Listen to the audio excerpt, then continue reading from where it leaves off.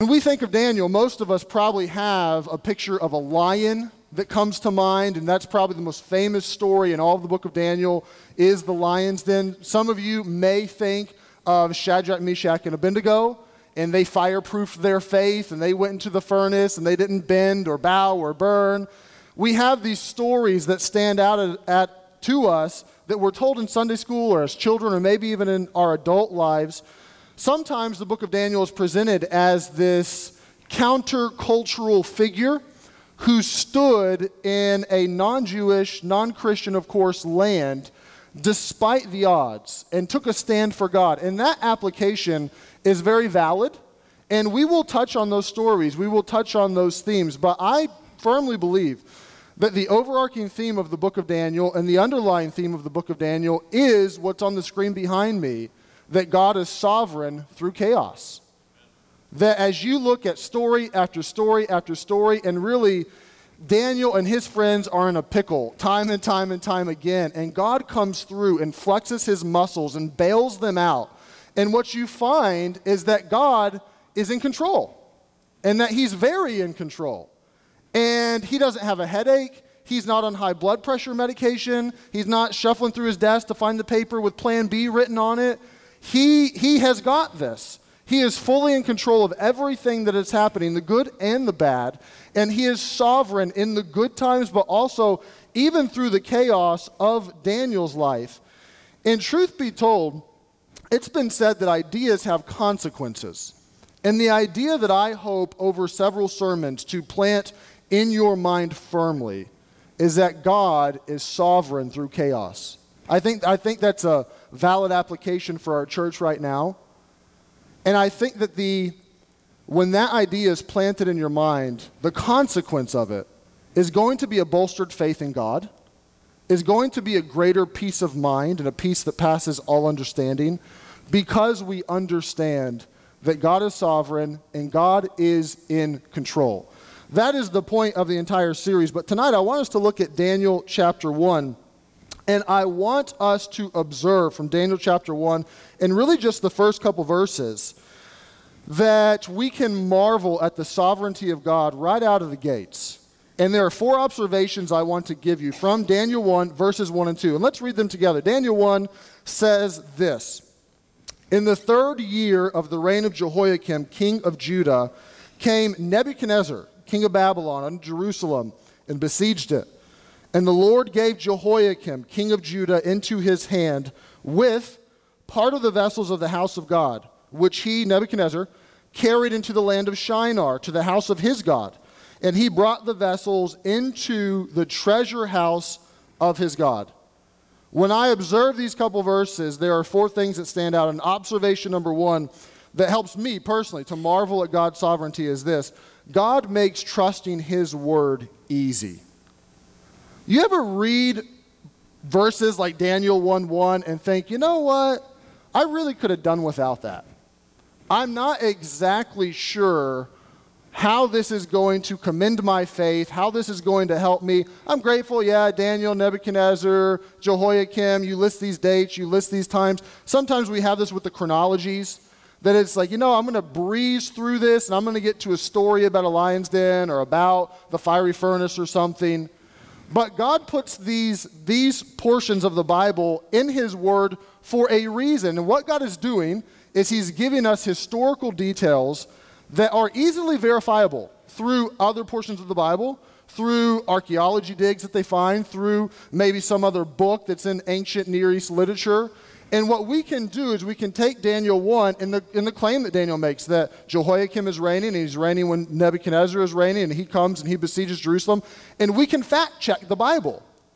Right now we have a political season, and there are fact checks that constantly go along with all of the debates that happen. And what you find most of the time is that they don't bat a good percentage when it comes to fact checks. But you can take the Bible and Daniel 1 and many other places, and you can take these historical pieces of information, and God is giving them there for a reason to validate that this is true. And God doesn't have to do that. He could have written the Bible as a fictional novel. He could just choose to cut that verse out altogether. But he's doing it so that we as humans can look, if we have a propensity to maybe doubt, or maybe you're talking with a skeptic about the Bible, a great argument for the validity of Scripture is that it's historically accurate. That there are all these places and dates and times and kings that are given that you can check and you can find out that God's word is absolutely true.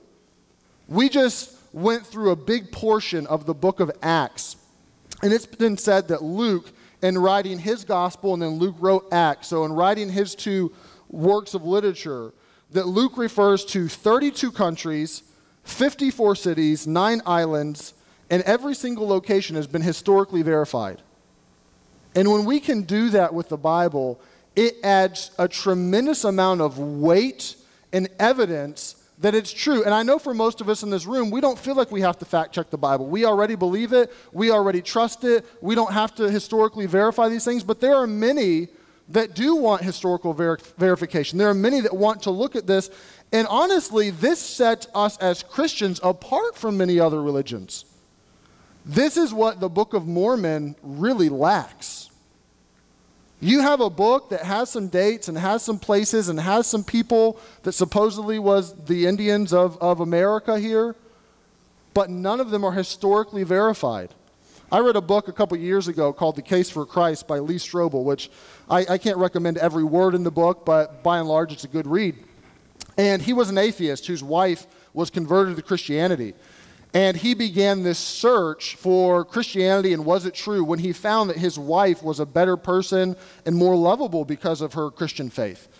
So he begins this search, and he really begins to, almost in a historical fact-checking sort of way, begin to weigh the options. And is there enough evidence to put the Bible on trial and it come out as true? And in his search, he also begins to search some other religions. And he was searching the Book of Mormon. And he decided to write to the Smithsonian Institute and ask them what they thought about the Book of Mormon and the claims that it made. And here is what the Smithsonian Institute wrote about the Book of Mormon. They said, archaeologists see no direct connection between the archaeology of the New World and the subject matter of the Book of Mormon. And that is very detrimental to their book, that they cannot validate it historically. And God, once again, he did not have to give us this. The Bible does not stand on trial or stand as true because of what you think, or because of what I think, or because of what science says, or because of what history says. This does not make the book true in and of itself, but it does validate over and over and over and over again when God gives these historical nuggets or facts in these verses that we just kind of want to breeze through. What God is doing is he's making it easy for us to believe him because we can verify that this is absolutely true. Would you allow me to brag on the Bible for just a moment? If you would have said no, I still would have done it. So thank you for nodding your head. The Bible is what we would call an ultimate authority. There are very few of those. The Bible, we would say, is one. God, we would say as Christians, is one. And to be an ultimate authority, you have to be self-authenticating, meaning you don't need someone else or something else to say and point to you and say that's true. As we wrestle with all kinds of questions in our lives, is what the car salesman told me, is that true? Well, do you have a piece of paper that says that? Is that just written on a piece of paper, or is that printed on a piece of paper? As we search through how is something true, we say, how is this true? Well, this is true because that's true. Well, how's that true? Well, that's true because it's true. And we can have an infinite regress until ultimately we hit an ultimate authority. Any parent in the room has discovered this with your children. Why do I have to eat my food? Because it has nutrients. Well, why does it have nutrients?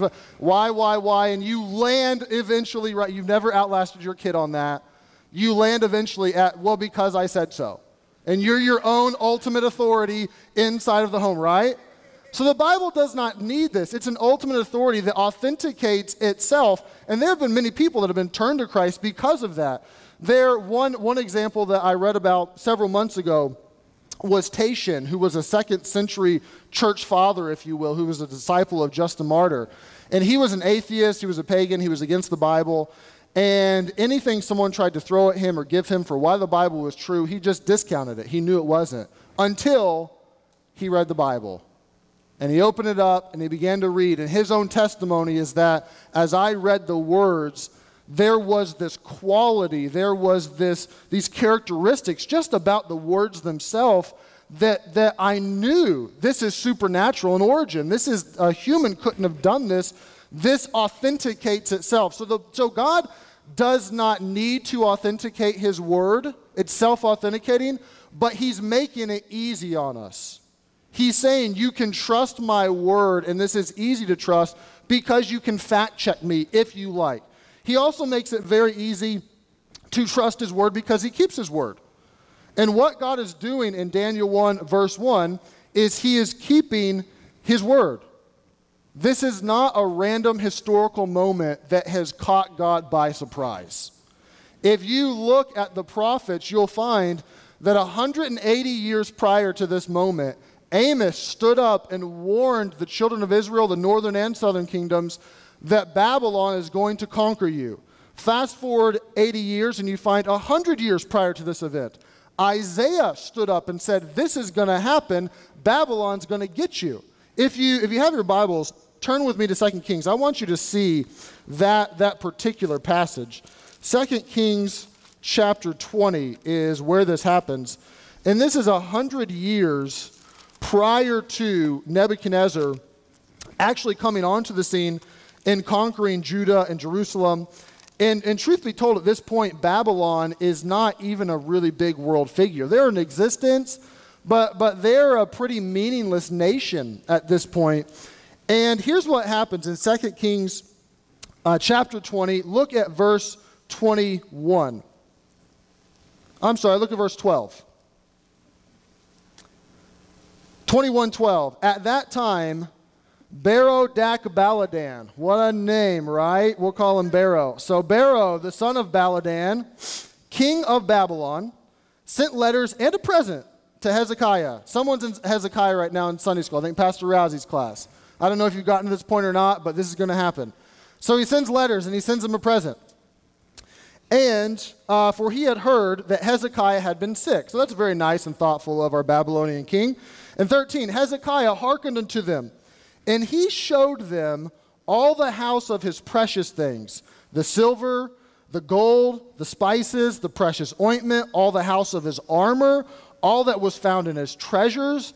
There was nothing in his house, nor in all his dominion, that Hezekiah showed them not. So apparently, Hezekiah doesn't think that this is a really big threat. I'll go ahead and I'll show them everything we got. I'll show them our might. I'll show them the treasures that they could plunder, but they're pretty piddly. They're not going to plunder us. Verse 14, then came Isaiah the prophet unto King Hezekiah and said unto him, what said these men? And from whence came they unto thee? And Hezekiah said, they're come from a far country, even Babylon. Verse 15, and he said, what have they seen in thine house? And Hezekiah answered, he has no shame about this. He answers and says, all the things that are in my house have they seen. There's nothing among my treasures that I haven't showed them. I showed them all. Who cares? They're from Babylon.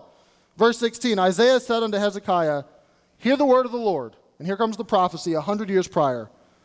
Behold, the days come that all that is in thine house, and that which thy fathers have laid up in store unto this day, shall be carried into Babylon.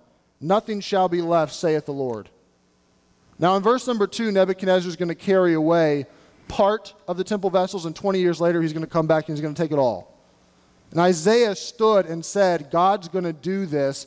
This is going to happen. And if that wasn't enough for Israel to see that God's going to keep his word in this way, you find that 20 years prior, Habakkuk stands up and says Babylon's going to do this. And 12 months prior to this, Jeremiah stood up and told them that God's going to do this. And they laughed him to scorn and wanted to kill him. They thought he was anti-patriotic. We're 4th of July weekend, hip, hip, hooray, America. They thought Jeremiah was anti-patriotic to stand up and say, Jerusalem, our capital city, is going down. He said, don't you know what you're talking about? We've had Jerusalem for over 400 years since David and Joab went up the gutter and took it from the Jebusites. We just had the Assyrians try to besiege us, and we were on God's bailout program. He sent an angel. He conquered them. Jerusalem's not going to, they want to kill him because he's given this prophecy. But wouldn't you know it, guess what happens? Daniel 1:1 happens.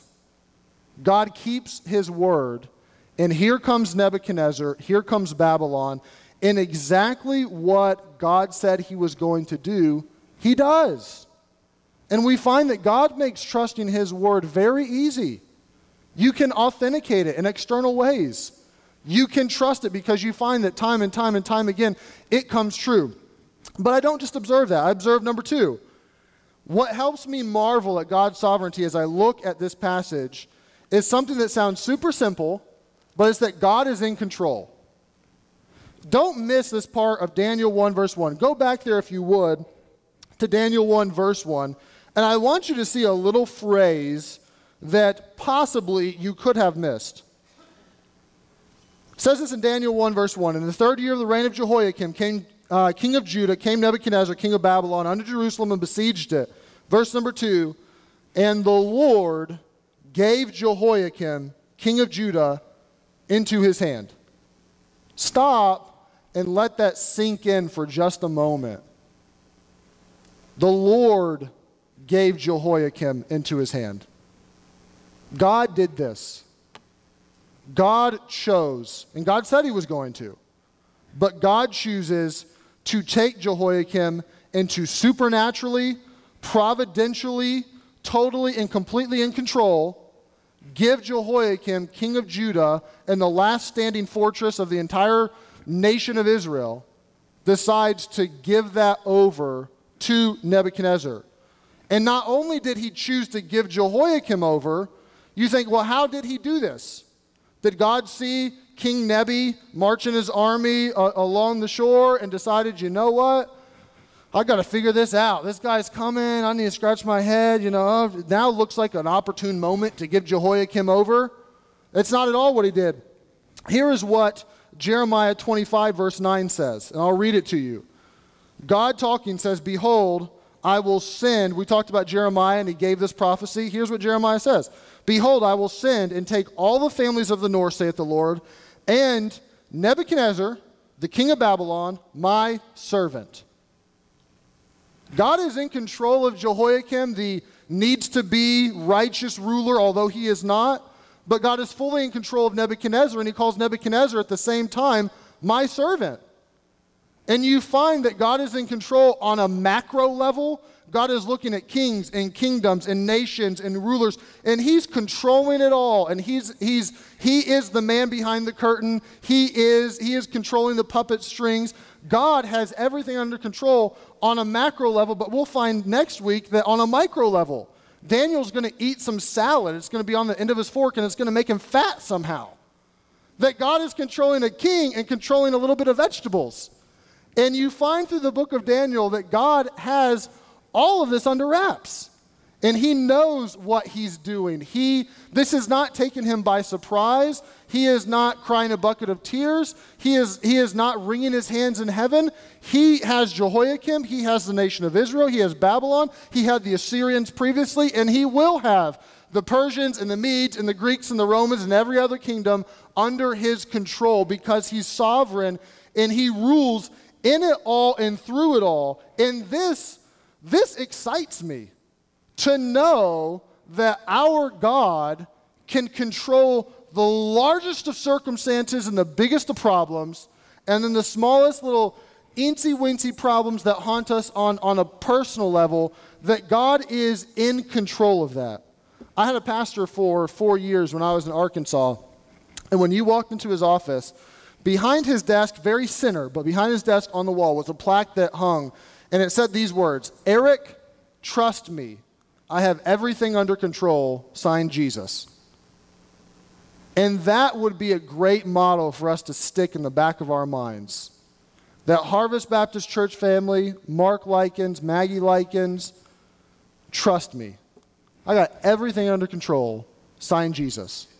He knows what he's doing. He is fully sovereign. Nothing has caught him by surprise. He does not have a headache. He's not on high blood pressure medication right now. He knows what he's doing, and he's in control. Number 3, I observe this, and it helps me marvel at God's sovereignty. We see that God's ways don't make human sense. And we know that. But I read this passage, and I think, okay, God, you said that this was going to happen. and you take Jehoiakim. I get that. Jehoiakim is supposed to be good. He's supposed to be a right king. He's supposed to lead Judah in a right way, but he's not. He's blown it. I get why you're removing Jehoiakim. But when you look at verse 2, it says this, the Lord gives Jehoiakim, the king of Judah, into his hand. Okay, God, I understand that. That makes human sense to me. With part of the vessels of the house of God, which he, Nebuchadnezzar, carries into the land of Shinar to the house of his God, and he brought the vessels into the treasure houses of his God. Now, outside of Isaiah's prophecy to Hezekiah that this is going to happen, outside of that, I don't understand this. I don't get why, God, you would let this king come in and take your vessels that are holy, that are dedicated unto you, that the people have donated a lot of gold and jewelry to make this, and you're going to let him carry it all the way into Shinar, all the way into the land of the Chaldeans, and put that in his God's house? You're going to, I know it's going to happen. They're going to parade this like the Stanley Cup through the city, and they're going to laugh. And they're going to say, who's their God? What does he mean? He couldn't save them. What could he do? Look at our God. They're great. They're wonderful. And that I wrestle with. I wrestle with, God, why would you allow that portion to happen? All right, take Jehoiakim out. Okay, maybe they're taking a few boys. Take Daniel and Shadrach, Meshach, and Abednego. Take them out. Maybe. But you're allowing your holy vessels to be carried away. But the truth is this. Just because it's not your plan does not mean it's not a good plan. There are lots of things that aren't our plans that God chooses to do. And it doesn't mean it's not his plan. It doesn't mean it's not a good plan. You could apply this a million ways. Why would God possibly take a wife from a man who just got married to her 6 months prior? Why would he do that? Why would God give cancer to a toddler? Okay, I understand maybe 60, 70, 80, but a toddler? Why would God put harvest in this scenario? Why not take that Mark guy? I mean, he's much tougher to listen to. Get him out of here. Why would God do this stuff? And you can't have faith on one hand and human reason and intellect, and it all makes sense on the other hand. Those two don't mix. In order to really employ faith, there's a measure of, man, this just doesn't make sense that has to exist. This historical moment is what Habakkuk looked at. If you know anything about the book of Habakkuk, which I understand that many may not, and that's okay because it's a very small, seemingly obscure book inside of the Bible, but it is a beautiful book on faith. And when you look at Habakkuk 20 years prior to this historical moment, wrestled with what God was going to do. And he knew that God was going to take the Babylons and conquer Judah and Jerusalem. And Habakkuk even understood why God would do that. Habakkuk, if you read the first chapter of his book, he says, look, God, I understand that we're bad. I understand we're wicked. I understand we've done away with your law. I get why you would do this. But using Babylon? God, they're worse than we are. You're taking a grease rag to clean the dishes. I don't understand. I know we're bad, but they're way worse. They're completely and totally pagan. How are you going to bless them through this? And Habakkuk wrestles with this. And you know what God tells him? I'll read it to you. Habakkuk 2, verse 4. This is what the Lord answered me. This is what Habakkuk says. Here's what God told me. And here's the point that I had to come to in my own life. This doesn't make sense, God. I don't understand why you're doing this. And if you read chapter 1, he's obviously frustrated. And here's the point that God tells Habakkuk, here's where you need to get. The Lord answered me and said, write the vision that Babylon was going to conquer them, and make it plain upon the tables, that he may run when he readeth it. That's like, dun, dun, dun. Like, that's not good. You're going to read the vision that we're going down. This is not good. And this should cause people to run. So he says, write it, make it plain, for the vision is yet for an appointed time. But at the end it shall speak and not lie. God says, this is true. Though it tarry, wait for it, because it'll surely come, it will not tarry. God says it's going to take a little while, but not too long. You just hang on, it's coming. And he tells Habakkuk, behold, his soul which is lifted up is not upright in him. He says, Habakkuk, put yourself in check. You are not upright to question what I'm doing. Then he says the famous line that Paul and the author of Hebrews quoted, but the just shall live by faith. This historical moment is where we get that phrase that we love to employ as New Testament Christians. That Habakkuk, it didn't make any sense. And God says, I know it doesn't. But put yourself in check. It doesn't need to. The just live by faith. And it can't all make human sense to us and be faith at the same time. And truth be told, as members of Harvest Baptist Church, we have been gifted an opportunity to live by faith that not every church gets gifted. We have an opportunity to prove our love to God, to prove that we trust Him, to prove that we do believe He's sovereign and He's in control, that not every church gets. And this is a moment for us as a church family to say, you know what, God, it doesn't all make human sense, but that's okay. We trust that you're in control. We trust that you're sovereign through chaos. We trust that you are going to take this and you're going to use it some way, even though I don't understand it and I don't get it. And I can't even begin to venture a guess at what God is going to do and how He's going to use it. I wouldn't dare suppose. But there is something. We can learn from all of the Bible, including Daniel, that God knows what He's doing and is in control. Observation number 4, and lastly, that helps me truly marvel at God's sovereignty is this. God has the gospel in mind. You say, how in the world does Daniel 1 and 2 correlate to the gospel? And here's how. Go to Acts chapter 2. This is the last place you'll turn, so you don't have to go back to Daniel. Go to Acts chapter 2. I want to connect a couple biblical dots that you may have already connected, you may not have. I don't know. Acts chapter 2, of course, the day of Pentecost, where Peter stands up and so many are saved. And Pentecost is a Jewish holiday. This is held in Jerusalem. There are a lot of visitors inside of Jerusalem right now because of the Jewish holiday. So we read verse number 8. They speak, and every man hears in his own tongue. More than likely, most of these people spoke the common tongue. They spoke Greek.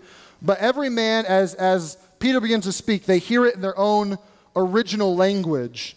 And it says this, they hear every man in their own tongue, wherein we were born. They have this question, like, how is this possible? Verse number 9. Parthians and Medes and Elamites and the dwellers in Mesopotamia and in Judah. So it takes these Parthians, Medes, Elamites, and says this is kind of their ethnic background. Then it says here are some people that it's not their ethnic background. They just live in these places. They dwell in Mesopotamia. They dwell in Judea or in Judah and Cappadocia and Pontus and Asia. Verse number 10. Phrygia and Pamphylia and in Egypt and in parts of Libya about Cyrene and strangers of Rome. And then it says this, Jews and proselytes. And this is kind of giving us a broad category of what these people were. That Pentecost is a Jewish holiday that Jews from all over the known world are coming to Jerusalem to celebrate the Jewish holiday. Now, certainly there may have been merchants, there may have been travelers from other cities, but by and large, these people are Jewish. And it says Jews and proselytes. So a Jew being, I was born a Jew, Abraham's blood runs through my veins. A proselyte being, I was not born a Jew, but I converted to Judaism sometime in life. A man definitely would have been circumcised, tried to obey the law. So people that were born Jewish, people that are now Jewish even though they weren't born Jewish, the Jews and proselytes are these people. Then it kind of wraps it up and says Cretes and Arabians. We do hear them speak in our own tongues and wonderful works of God. Now this is important, and these dots do connect for this reason. What God is doing through Assyria several years prior to Babylon and Daniel, what God is doing right now through Babylon, what He will continue to do through the Medes and Persians, through the Greeks, through the Romans, is he's taking a very isolated, condensed nation of Israel, and he is pressing them out. And the Jews, because of their homeland being conquered, some are being carried away, like Daniel, into Babylon. Some are leaving. Jerusalem's walls have not yet been thrown down. 20 years from now, they will be. And at that point, you look and say, you know what? We're on a major trade route, and we don't have any walls to defend ourselves. We are easy pickings for everybody that comes through here. I think I'm going to move somewhere else. And Jeremiah does this. Jeremiah takes the remnant, and he moves them down into Egypt land. And what you find through this oppression is that God is taking the Jews and he is spreading them out all over the known world so that when Jesus is crucified, buried, rises again and ascends, you come to Acts chapter 2, and instead of having a Jewish feast with a bunch of people from this little portion of land, you have Jews from all over the known world coming to Jerusalem, hearing the gospel, believing the gospel and in Jesus, and in turn return to their homelands, and literally overnight the gospel can spread like wildfire. Because you have Jewish communities at this point all over the known world because they have been conquered and conquered and conquered and spread out, thinner and thinner. There are communities, there are synagogues inside of all these lands. We just looked at Paul's stated philosophy. I go to the Jew first, I go to the synagogue, I preach to the Jews. How does he do that? Why are there synagogues inside of these random locations that most of us have never heard of outside of the Bible? Were there missionary plaques on the temple in Jerusalem support this Levitical priest as he goes to plant a synagogue in such and such a place? There was no missions movement like that. There was no take this guy into support because he wants to go plant a synagogue inside of Egypt. This happened because God spread them out through the conquering of their land, and they had no choice but to form a community in some other nation, pop up a synagogue there because the temple was torn down. And because this happens, the stage is set for the gospel to take root in these Jewish communities all over the known world almost instantaneously. And that makes me stand back and marvel that 600 years prior to the gospel, God is setting the stage for the gospel. God is orchestrating, and the Jews in Daniel, they have no idea that this is part of the reason God's doing this. That they couldn't even begin to fathom that his sovereignty is going to work in this way. But God is increasingly dispersing them so that the gospel can take root and plant and flourish all over the world almost at once because there are all these communities. And when it comes to what God is doing in your life personally, when it comes to what God is doing in the life of Harvest Baptist Church, I can't be certain of too many things, but we can be certain of this: God has the gospel in mind. And so should we. So should we. We should not cease to be salt and light. We should not cease to let our light shine. We should not cease to share the gospel whenever we can and to have it on our lips, in our hearts, on our minds, because God, in whatever he's doing, some way, somehow has the gospel in mind and will use this for the gospel's benefit. And we honestly shouldn't miss that. We should filter all that we're going through this rubric of God has the gospel in mind. He cares about the gospel. He wants the gospel to spread. He wants people to be saved. He wants them to hear about me. I am thrilled to death that we're starting a new college and career class and trying to get the gospel to 20-somethings. I love that we're not sitting back and saying, okay, let's just hit pause for a moment. God has the gospel in mind. I think we do as well. I don't think that I'm saying something that you don't have the gospel in mind, but we as a church family and as individuals should never lose sight of that. That while God is sovereign and while he's reigning and while he's orchestrating, he's doing it for the beauty of the gospel. So there they are. My 4 observations about Daniel 1, verses 1 through 2, that really make me, as I stand back, just marvel at how in control God is. It makes me, and I know that I have a historical perspective that's more than 2,600 years removed from this event, so that's easy for me. It probably wasn't easy for Habakkuk or the children of Judah right now. But we can look and know and see very clearly that God is totally and completely in control. And I hope that tonight and over the next couple sermons to continue to plant that idea in your mind, that God is sovereign through chaos. And I believe that consequentially, we will have a bolstered faith in Him, and that we will have a greater peace of mind to be able to truly trust in the Lord with all our heart and lean not to our own understanding, but in all our ways to acknowledge Him so that He shall direct our paths. I think that this will produce in us a bolstered faith and greater peace of mind, truly.